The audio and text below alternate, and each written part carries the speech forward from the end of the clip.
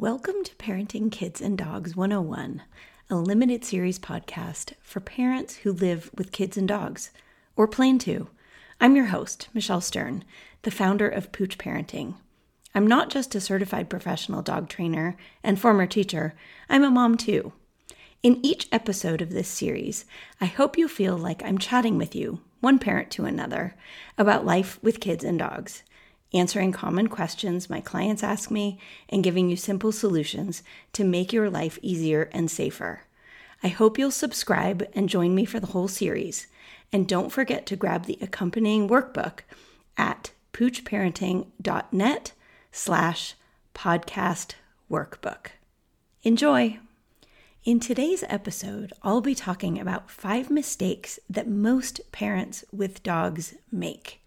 Now, I know that might sound like an overgeneralization, but in my many years of specializing in working with families who have kids and dogs, I see certain mistakes happen over and over again.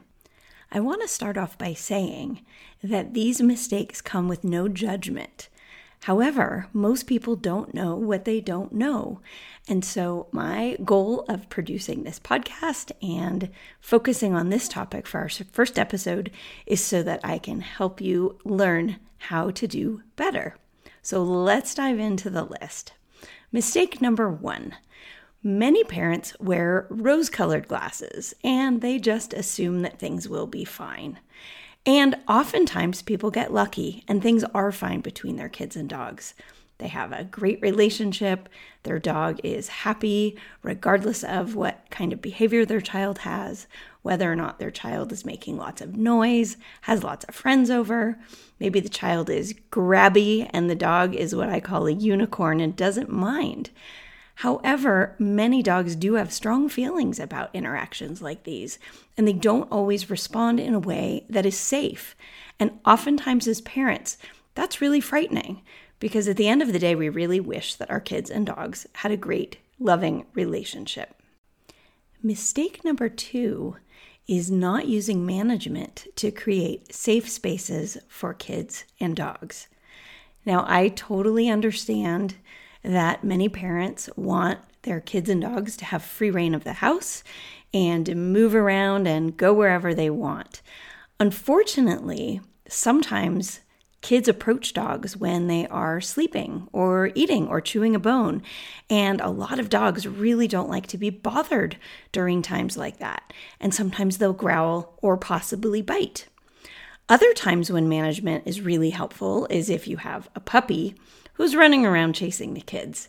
Maybe the puppy is biting the kids or scratching the kids, and we're developing fearful responses to the puppy, which is the opposite of the loving goal that you are hoping to have between your family members. So by using management, we can create what I call yes spaces.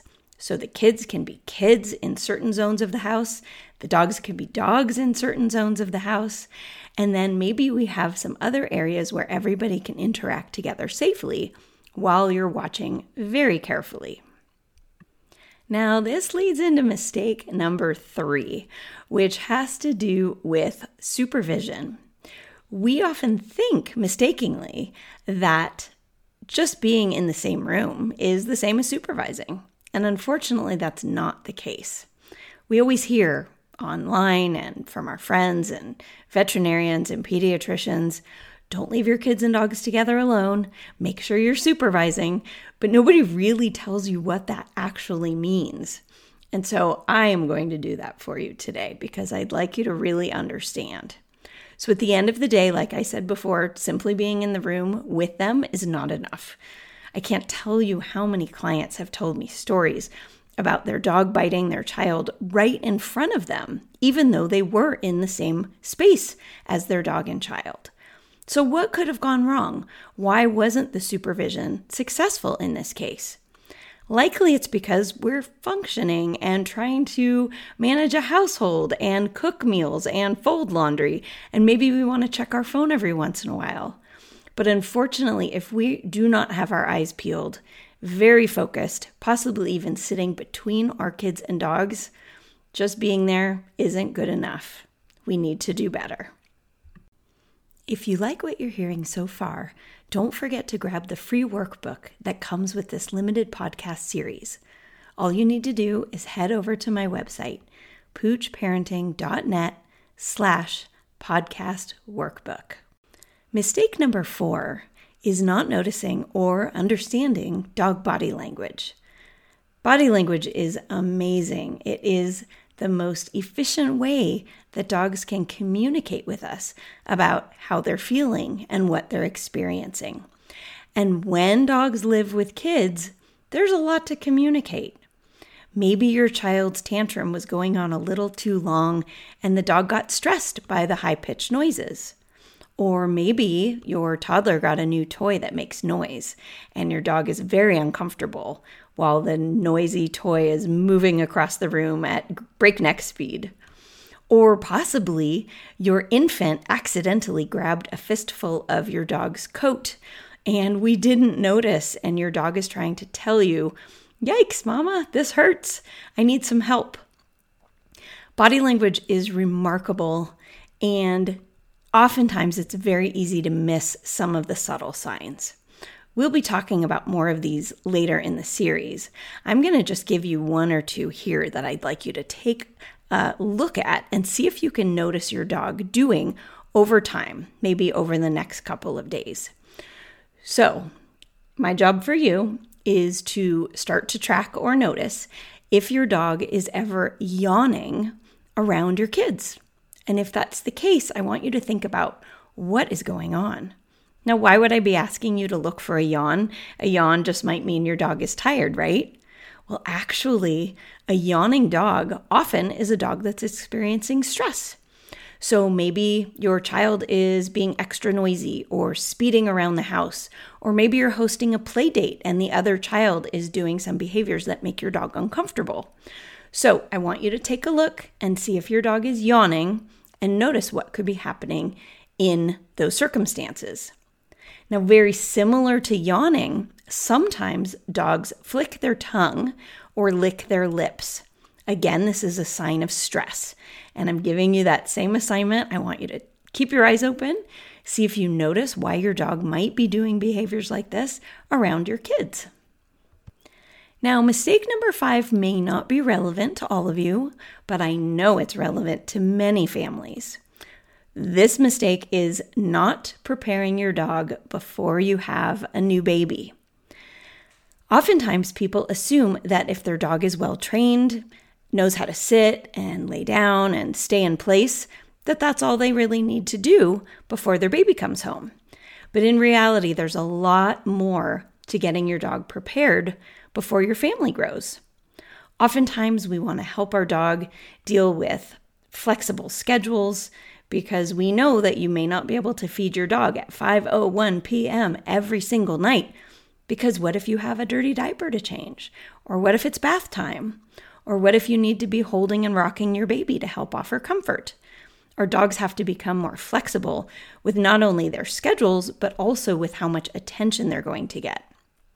This is something I'm super passionate about, and I teach a lot of online classes and group coaching programs to help families with this. So feel free to reach out and message me if you think that might be something that could help you if you're planning on having a baby or adopting or using a surrogate.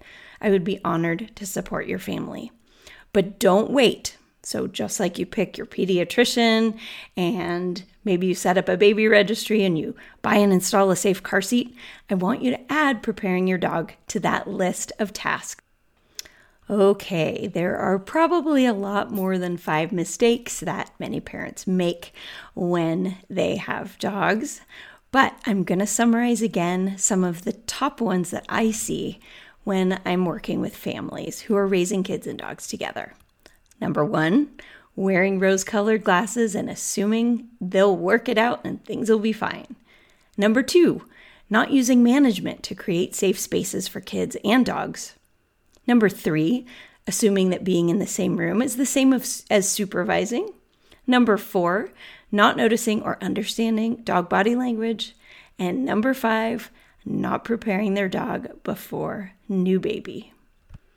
It's only natural for questions about our kids and dogs to arise from time to time, especially as our babies grow up and our dogs mature.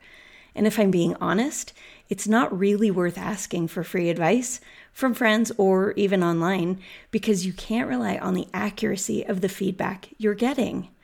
If you'd like to learn more about the Pooch Parenting Society, where I offer practical life and science-based tips and strategies, ongoing support, and a safe place to share, head on over to safekidsanddogs.com. From one parent to another, I see you, and I promise that you're not alone. Thanks for listening.